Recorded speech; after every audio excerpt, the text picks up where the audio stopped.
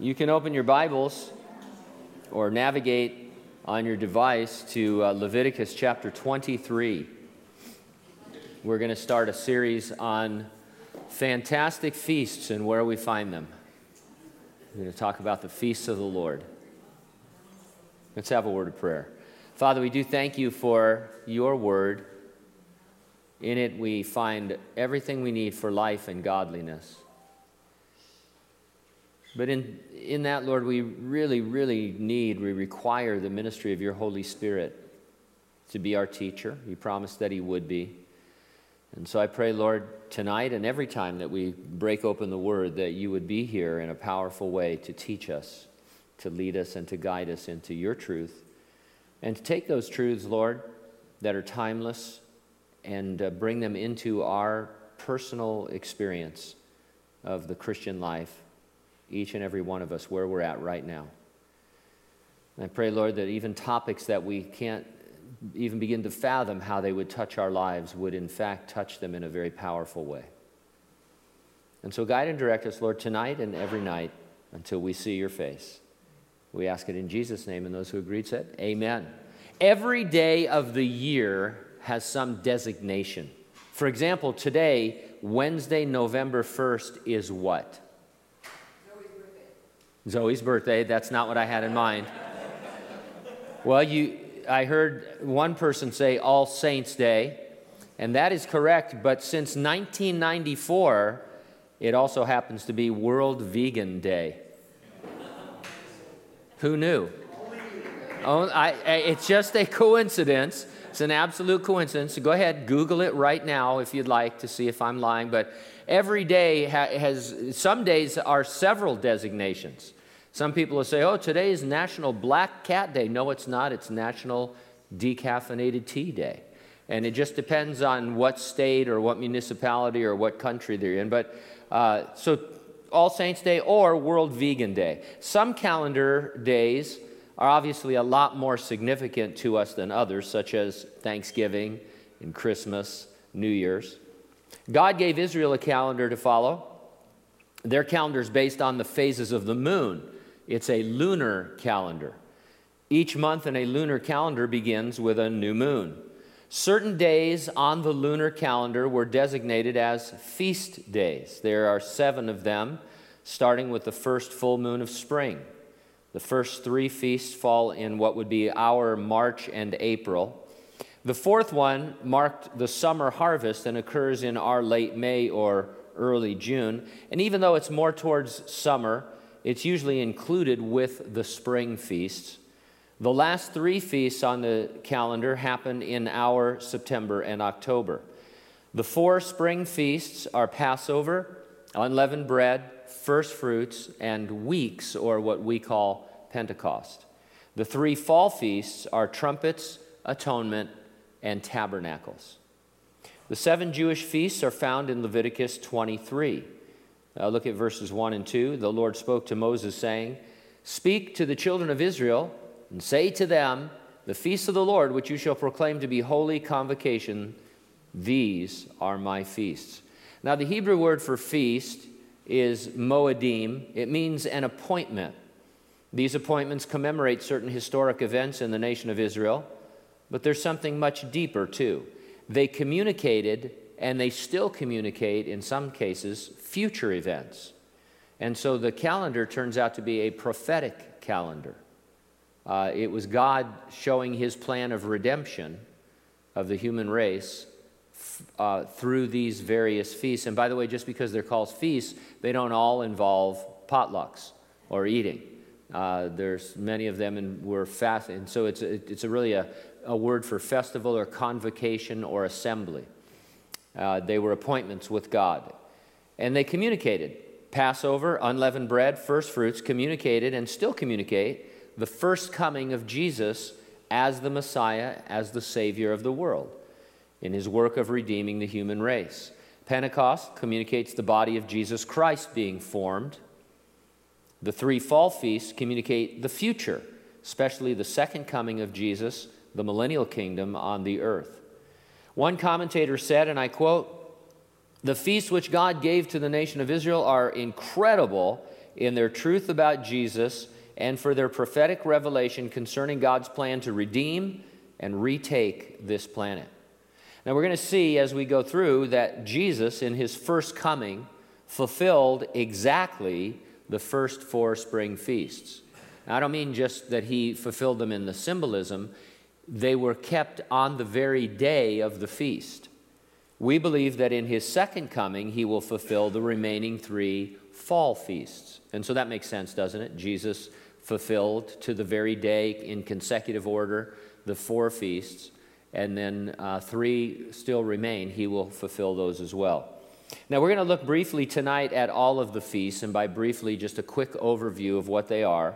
And then in subsequent weeks, we'll look at each one in depth, more individually.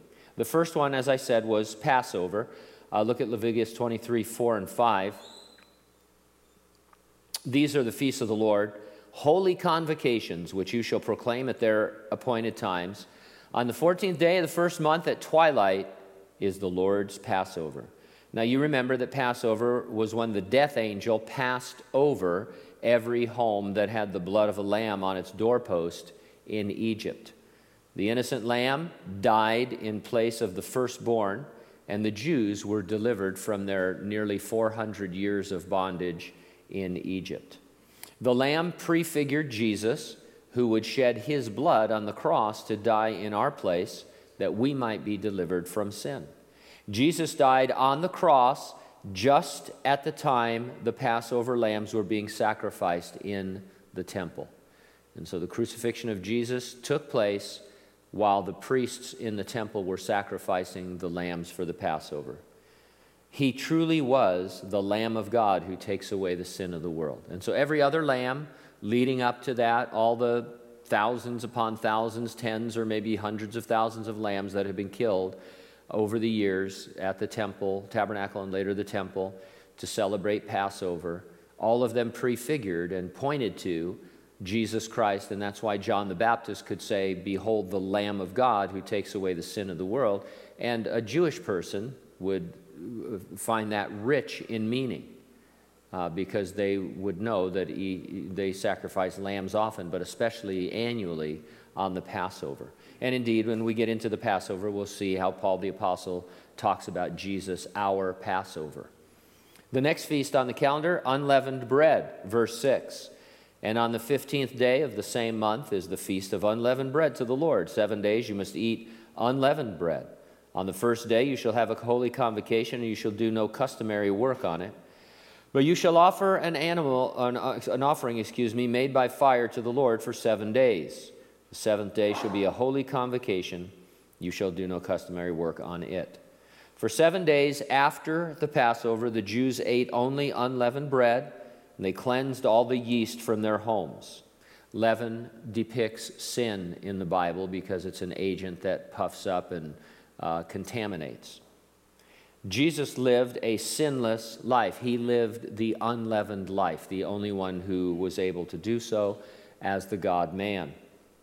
He's described in the Bible as the bread of life. He was born in Bethlehem, which in Hebrew means house of bread. His time in the tomb after his crucifixion fulfilled the festival or the feast of unleavened bread. Next on the calendar, first fruits. Verse 9, and the Lord spoke to Moses, saying, "Speak to the children of Israel and say to them, when you come into the land which I give to you and reap its harvest, then you shall bring a sheaf of the first fruits of your harvest to the priest. He shall wave the sheaf before the Lord to be accepted on your behalf. On the day after the Sabbath, the priest shall wave it. You shall offer on that day, when you wave the sheaf, a male lamb of the first year, without blemish, as a burnt offering to the Lord. Its grain offering shall be 2/10 of an ephah of fine flour mixed with oil, an offering made by fire to the Lord for a sweet aroma. And its drink offering shall be of wine, 1/4 of a hin.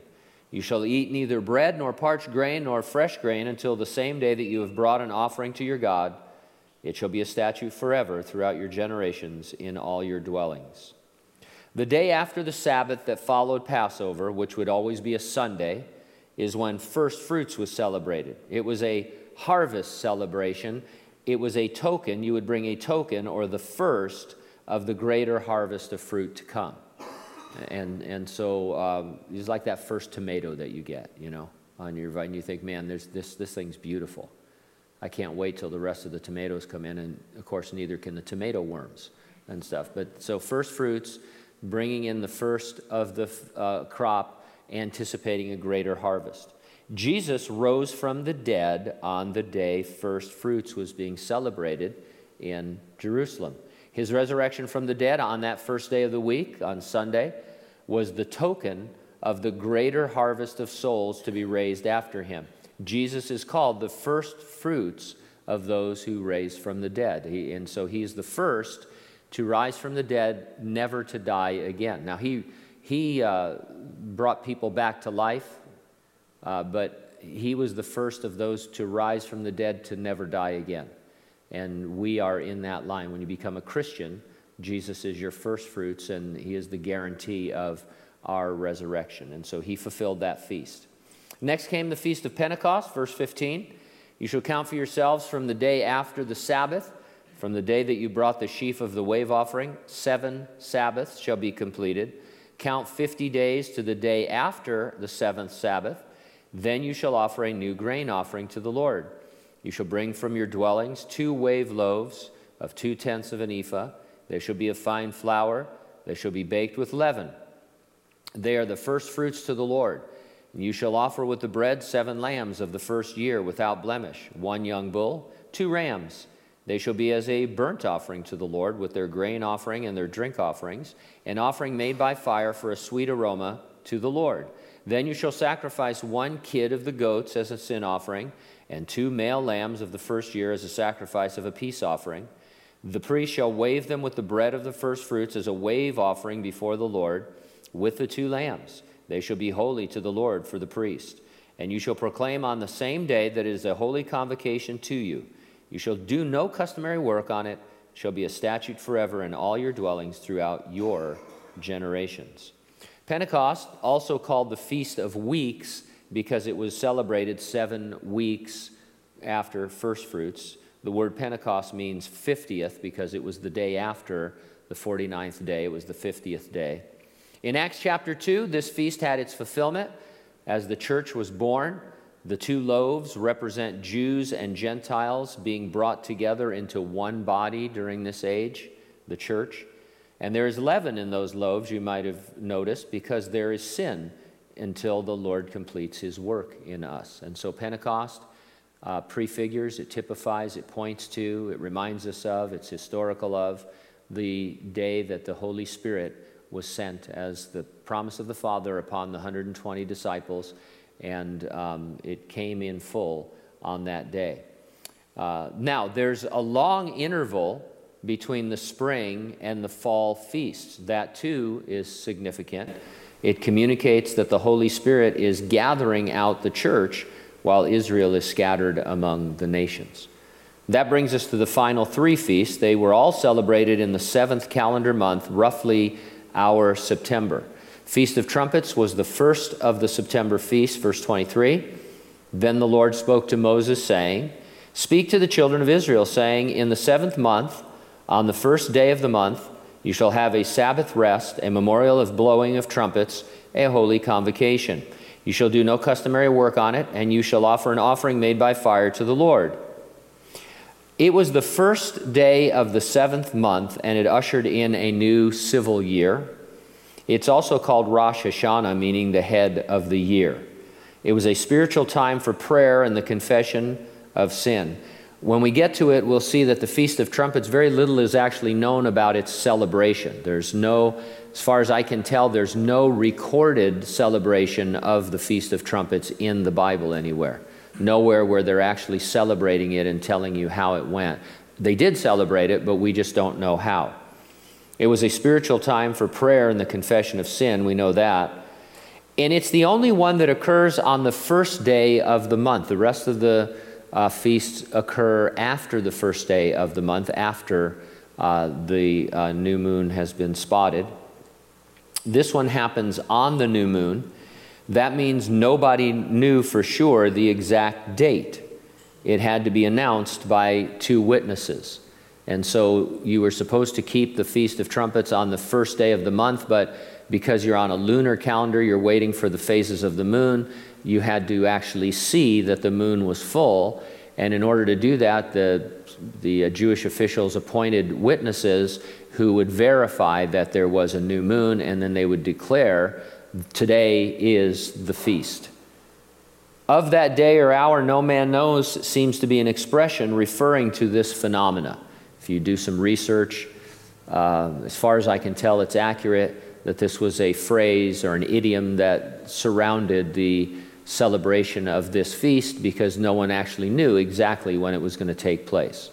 I mean, I could have woke up this morning and knew that it was going to be National Vegan Day, or World Vegan Day, I should say. But in their time, they did things differently according to the lunar calendar. And this is, as we'll see, this is going to be one reason I think that the Feast of Trumpets is associated with the second coming of Jesus.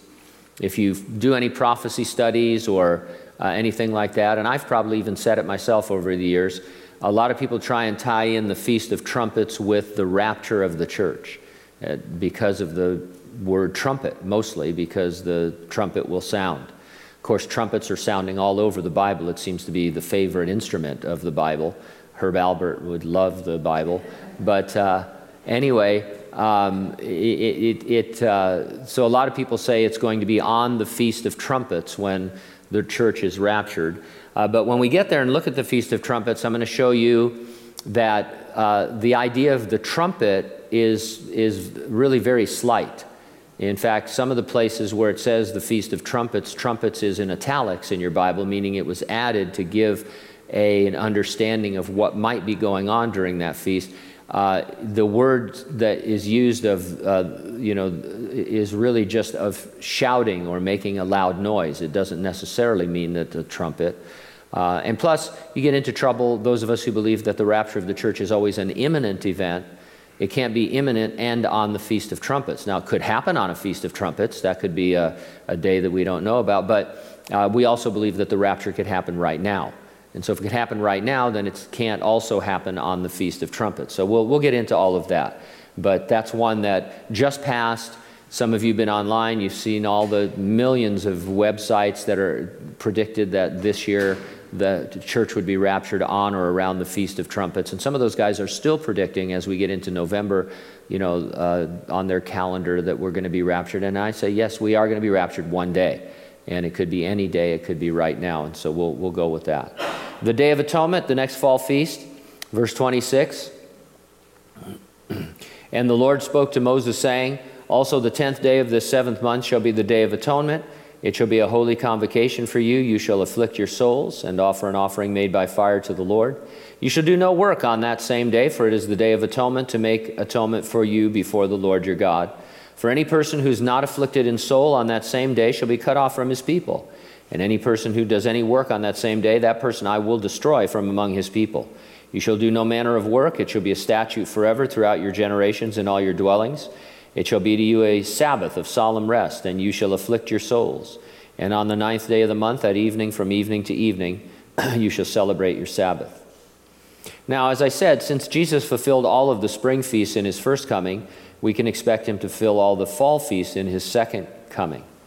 Jesus once said of himself that no one knew the day or the hour of his coming, which, if we're correct about that being an idiom for the Feast of Trumpets, could have been his way of letting the Jews know that his second coming is going to be on a Feast of Trumpets. That makes sense to me. If he comes on the Feast of Trumpets in the future, in his second coming, then the Day of Atonement would relate to his judging of the nations insofar as who will populate the millennial kingdom, which brings us to the final feast, Tabernacles, verse 33. Then the Lord spoke to Moses, saying, speak to the children of Israel, saying, the 15th day of this 7th month shall be the Feast of Tabernacles for 7 days to the Lord. On the first day there shall be a holy convocation. You shall do no customary work on it. For 7 days you shall offer an offering made by fire to the Lord. On the 8th day you shall have a holy convocation, and shall offer an offering made by fire to the Lord. It is a sacred assembly, and you shall do no customary work on it. These are the feasts of the Lord, which you shall proclaim to be holy convocations, to offer an offering made by fire to the Lord, a burnt offering and a grained offering, a sacrifice and drink offerings, everything on its day. Besides the Sabbaths of the Lord, besides your gifts, besides all your vows, and besides all your freewill offerings which you give to the Lord. Also on the 15th day of the 7th month, when you have gathered in the fruit of the land, you shall keep the feast of the Lord for 7 days. On the first day there shall be a Sabbath rest, and on the 8th day a Sabbath rest. You shall take for yourselves on the first day the fruit of beautiful trees, branches of palm trees, the boughs of leafy trees, and willows of the brook. And you shall rejoice before the Lord your God for 7 days. You shall keep it as a feast to the Lord for 7 days in the year. It shall be a statute forever in your generations. You shall celebrate it in the 7th month. You shall dwell in booths for 7 days. All who are native Israelites shall dwell in booths, that your generations may know that I made the children of Israel dwell in booths when I brought them out of the land of Egypt. I am the Lord your God. And so here in the Feast of Tabernacles, we see God tabernacling with men, them living in booths, anticipating his coming. This sounds a lot like the millennial kingdom or the 1,000-year reign of Jesus on the earth, and here's one reason I believe that. Do you remember what we call the transfiguration of Jesus? Jesus went up to the mount. We call it the Mount of Transfiguration because when he was up there, the disciples who went with him, Peter, James, and John, they saw him transformed and transfigured into his glory. And it's the glory that he's going to have in the kingdom. And 2 guys appeared with them there who were Moses and Elijah. And while all this was going on and Peter was having his mind blown, when it ended, he said, Lord, I know what we should do. We should build 3 booths, one for you and one for Moses and one for Elijah, because Peter thought that they were now in the kingdom. He believed that the kingdom had come because he saw Jesus as the king and Moses and Elijah who had been promised to come. And he said, let's build tabernacles.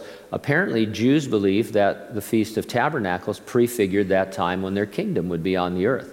And so that's what I think is happening.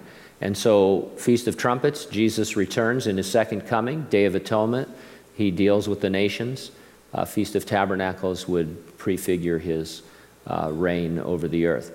I like to see them consecutive. A lot of people say, no, the Feast of Trumpets, that's the rapture, and then Jesus comes back 7 years later after the tribulation, and he fulfills the other 2 feasts. That's a possibility, I guess, but I like the idea that it's going to happen consecutively once it starts. Just like the first coming, there's no delay. Jesus came, he died on the cross, he rose from the dead, the Feast of Pentecost, it all happened in that same flow of time.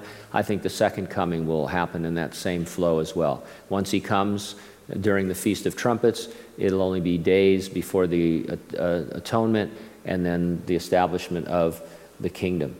So let me answer one question briefly right now as we close. Do we need to keep these feasts? So Moses declared to the children of Israel the feasts of the Lord. That's verse 44.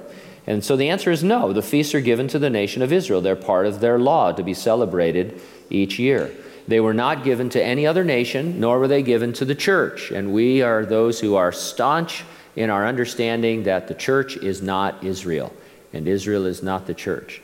The church is Jews and Gentiles alike during this age, while God has paused his prophetic work, and we are not under any of those laws or demands that were made of the nation of Israel. In Galatians chapter 4, Paul said, "But now that you have come to know God, or rather to be known by God, how is it you turn back again to the weak and worthless elemental things to which you desire to be enslaved all over again? You observe days and months and seasons and years. I fear for you that perhaps I have labored over you in vain." There's some other scriptures we'll get to as well as proof text, but Paul the Apostle said, hey, we are not those who keep days and weeks and years on the calendar. We're not subject to the Sabbath, those kinds of things. If people want to do that, that's fine. If you want to worship on the Sabbath and go to a Passover Seder or, reenact the Feast of Tabernacles in your backyard with a palm branch, that's all fine. But we don't have to do those things. They're not incumbent on us. A lot of people try and put that back on you because the symbolism is so rich and it's so beautiful. They think, we should be celebrating these things. But Paul the Apostle says they are weak, worthless, and elemental, and so don't return to them. So why are we studying them? Knowledge of them encourages our faith. I remember the first time I realized that when Jesus came, not only he was typified in the feasts, that they were types of him, but he actually fulfilled them. He was sacrificed at the very hour that the lambs were being sacrificed, and he was put in the ground during the Feast of Unleavened Bread, and he rose from the dead on the Feast of First Fruits. And the Holy Spirit came that Pentecost. I mean, it's amazing. And then I look forward to the future. I think he's going to do that again with the fall feasts. And so that's an encouragement. It's an excitement to know that and to see Jesus at work in that symbolism. Amen?